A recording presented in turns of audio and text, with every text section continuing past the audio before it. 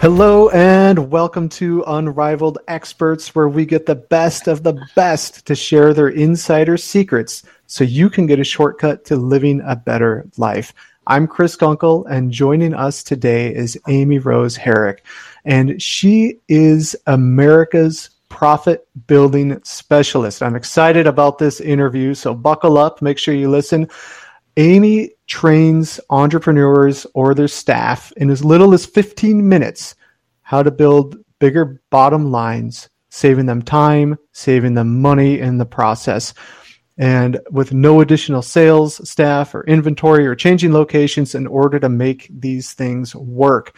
She also excels at helping business owners structure the sale of appreciated assets to reduce the capital gains taxes, so they can maybe even eliminate the capital gains taxes entirely, and you can feel good about how you're doing it because it's all legal, it's all moral, it's all ethical, and that's what we are going to talk about today. Amy's asking us the question, why are you selling your appreciated assets and structuring the sale to pay unnecessary capital gains taxes? That's the question she poses, and she's going to tell us how to do it right. Amy, thank you for joining us, and welcome to the show. Oh, it's good to be here. We're going to cover a lot of ground pretty quick. Yeah, and I'm excited about this because it's a pretty big topic. But before we dive into our specific topic, who is it that you help the most? Who's your number one perfect client? My number one perfect client is an entrepreneur. And with that entrepreneur, they are looking at retaining more of the profit, whether that is within the business itself or when they're selling appreciated assets, and they just have not had the right counsel to show them unique ways to do that. And they don't know the questions to ask, so you're stuck. You're paying too much in taxes and you're making too little in your businesses. People are they've built a business, they're trying to do the right thing, but they don't know what they don't know. And you're all about keeping that profit, which as entrepreneurs, we're all about keeping that profit. That's what we want. So let's dive in today. What are the problems, or what are the mistakes people are making? What can go wrong when they're selling their business and they don't structure it correctly? Well, the first thing that happens is what I'll call tax sticker shock. They look at the amount of taxes that are due on this particular sale and they're aghast. They're horrified. And that is money that you don't have to pay. I know it sounds ridiculous, but there are many taxes that are voluntary. And they're voluntary because you structure your business sales or you structure different transactions to where you pay the highest tax possible because you don't know what methods to use to pay the least amount of tax possible. And it's absolutely legal, moral, and ethical to use the rules that they have given us when you're calculating taxes. But if you want to ignore the rules and not look at anything other than what's in front of you, you're going to pay the most.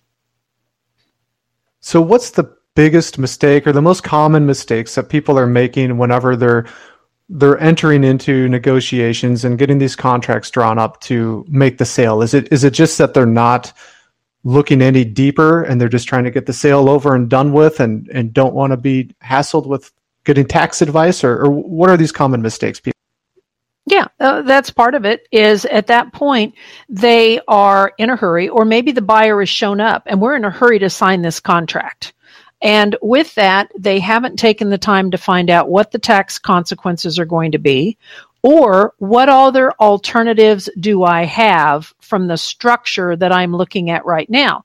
With most things, you need a little bit of lead time. And I'm going to use this as maybe a quick example. Most of us have gone to a grocery store before. Many of you go into a grocery store and you have at least a short list or something that you're going in. And sometimes when you go in, do you put a lot more things in your cart you hadn't planned on? Well, with a business or a sale of appreciated assets, you need to have a little bit of a list to check before you go in and you finalize that purchase at the register. And the register is like your tax return. Does that make a little sense? Absolutely, yeah. So it's easy to get some extra bloat in there if we're not doing our homework. Absolutely. And it's very expensive when you do that. And it can depend upon your tax person that you're working with. You know, if you don't call your tax person beforehand, of course, they're not going to be able to guide you. And it could depend on the level of expertise of your tax person. If they're used to what I call reactive state, where they just put the numbers on the pages and everybody reacts with a smile or a frown, or are they proactive, where you could bring this and say, I'm looking at doing this. Are there any other ideas or structures that I have that would be better for me tax-wise? And if they have simply no other ideas, maybe you have outgrown that particular preparer and you need someone who has a little more expertise on those type of situations. And that's where you come in. Is that correct? Absolutely. And there are others like me, but it's one of the areas that I specialize in, because too often my entrepreneurs don't know the right questions to ask, or they're so used to doing it the same way year after year that you throw something different, like the sale of a business or considering bringing in a partner, and they don't know the right questions to ask. And so they do it the wrong way or the most expensive way. And then it has lifetime consequences. So what is your advice when we're just getting started on this and I have an interested buyer, or maybe I'm thinking about putting my business up for sale? Do we just hit the pause button and go get some education, or what should be the sequence of events here when we're just starting to go down this? That would be my recommendation, because the first thing, if I really back up the train, is we want to look and see, is your business even sellable? And I believe a business should be sellable every day of the year, and that's a different conversation. Is the business sellable? What can we do to increase the valuation of the business that we haven't done already, that we may want to hold back a little bit to bring that up? What are we looking at on the contract? What do we have for ownership? Do we have a sole proprietor? Do we have multiple partners? Are we only selling part of the business, or are we exiting completely? What is our cost basis? And that one alone was going to make some people twitch and go, I don't know what cost basis is. Well, cost basis is what you've paid for the business or put into it over the years. What's the difference between your cost basis and what you're going to sell the business for? That is going to be your capital gains. That's your appreciation. Anytime you have that appreciation, you're going to trigger income taxes. So if we put the pause button on and we can look and say, well, this is about where I think I am, then we can determine, well, what is the potential tax bill going to be? Now, if you only have $10 of appreciation, frankly, it doesn't matter. But when you're talking about a couple $100,000 or a couple $1 million of appreciation, you're looking at a huge tax bill. If there are methods and there is structure that you can put in place before you ever list the business for sale, we can eliminate all or a significant portion of those capital gains. And it is up to the owner to decide whether they want to get rid of a section of it, maybe only half or a quarter or all of it. But you have to structure these transactions, and you have to structure the framework, is maybe the better way to put it, well before you ever put the business up for sale. And this can also come into play with, do we have buy-sell agreements in place that are for death or disability with existing partners? And that's a different conversation, or even a little different structure than if you're just going to sell the business outright. So do we have the right structure to accomplish what you want? And if one of the things that you want to do is to keep more of your money and eliminate taxes, we just have to structure it correctly to do that. So even if it sounds like we really have to be on the ball and way, way ahead of this. So even if we're not thinking about selling the business, or it's hey, I might sell it in 5 or 10 years or something like that, are these conversations that we should start having with you right now to get prepared for that? I believe so. And it goes back to my earlier comment. I believe every business should be sellable every day of the year. There are a lot of cases where entrepreneurs had no intention of selling a business for 5 or 10 years, but the world changed. Maybe you had an unexpected buyer show up. Maybe you had a change in your health where you were not going to be able to do the business anymore. Sometime death occurs, and that's pretty inconvenient too. And if you don't have these plans in place before any of those things happen, somebody is going to lose a lot of money, or in the cases of a sudden death, at times the business will implode and it will be worth virtually nothing or absolutely nothing because the entrepreneur was the business. So sooner is better. Right now is even better than that, to start asking these questions and get it going. Absolutely. And if you had the information and you know what your options are, and you go, this is great, I'm not ready to trigger this at this point, but I'm aware of it, and I can come back and I could revisit this once a year. And in some cases, they're going to want to implement those changes right away. And others, they may say, well, I think I'm going to put this off a little bit and see how X goes or Y goes. But having that information opens up your, we'll call it opportunity list, into a much longer list than only one way or the highway, which is, I'm just going to sell the business and I'll pay the taxes and there is no other highway I can take. And that's just not true. So just a little bit of preparation could save you a bundle of money.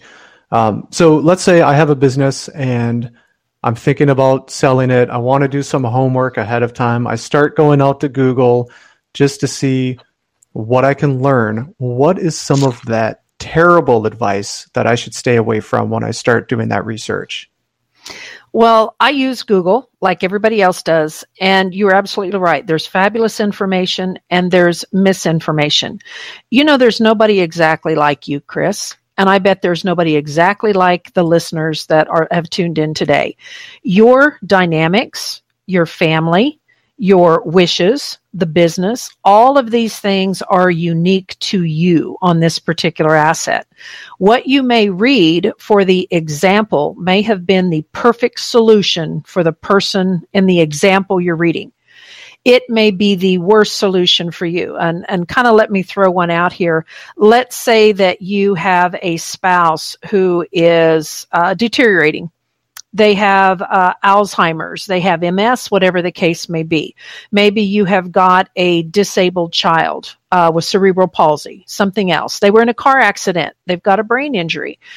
Those can have very different planning challenges than everybody in the family is healthy as far as we know. So the example that they gave, if it didn't incorporate just those two type of really difficult family situations like I gave of incapacity or a disability, you could implement the wrong plan and you could actually harm your heirs or harm your family financially by structuring it based on an example that didn't mimic your circumstances.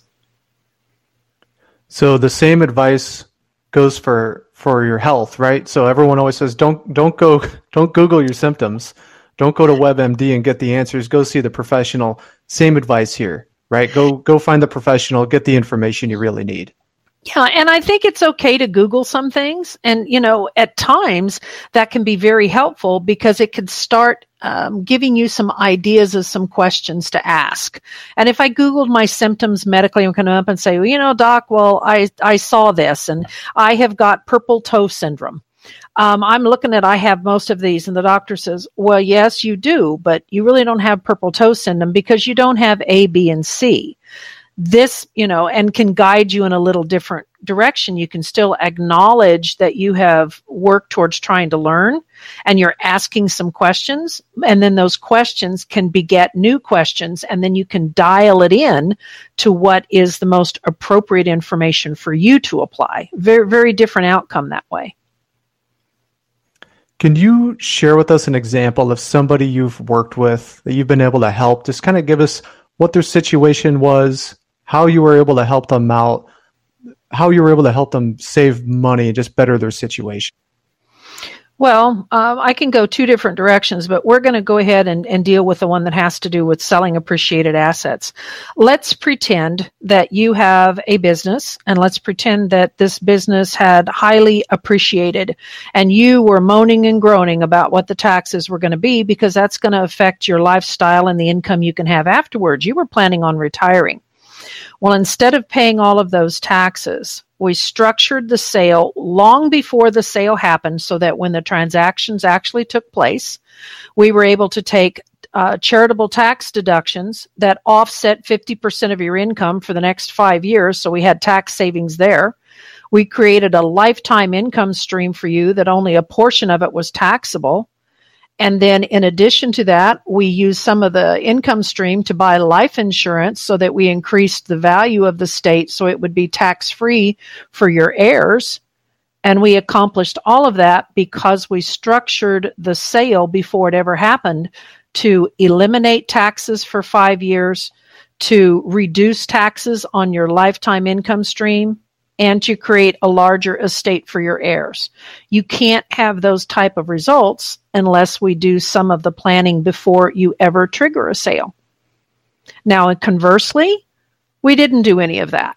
If we didn't do any of that, you went to the table, you sold the business, you filled out your tax return, you paid the highest amount of taxes possible, walked away with less money and no guarantees at that point, and you get to live and go on. Are you going to be happy? Probably not, depending upon how much of the proceeds that you gave away to the taxing authority. You know, this could be the IRS, and if you live in a state that has state income taxes, that could add another 3 to 10%, and you will never see that tax money again once you have remitted the check. It's gone.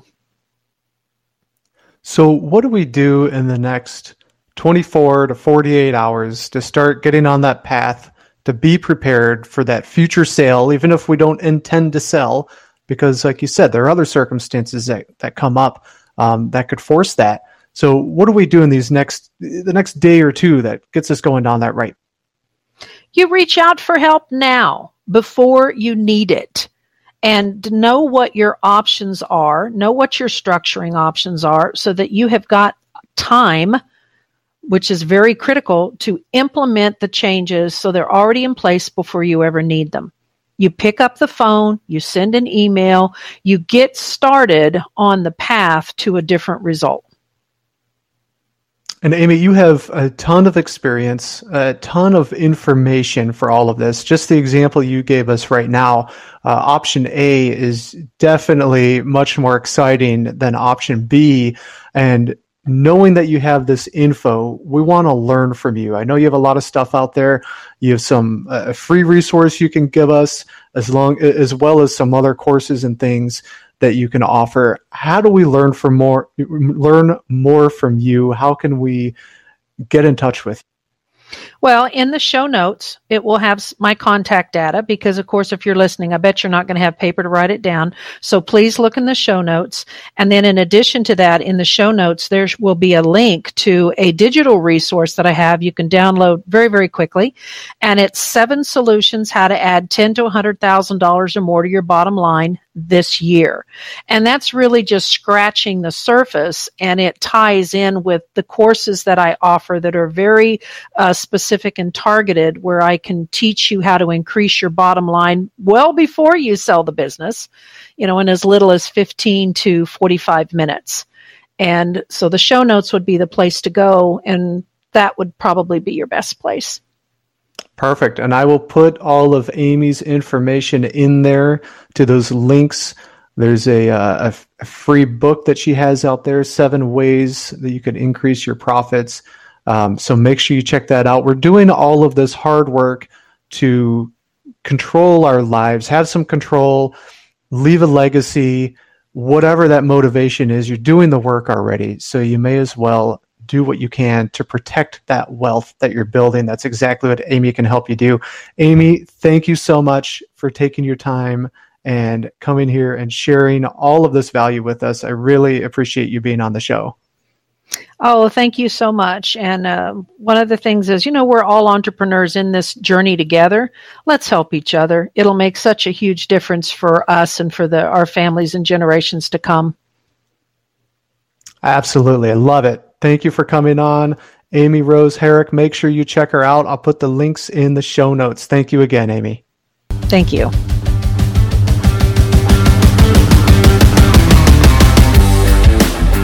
Thanks for being here and checking out our latest amazing guest. Be sure to head over to unrivaledexperts.com to learn from more incredible experts so you can get a shortcut to living your best life.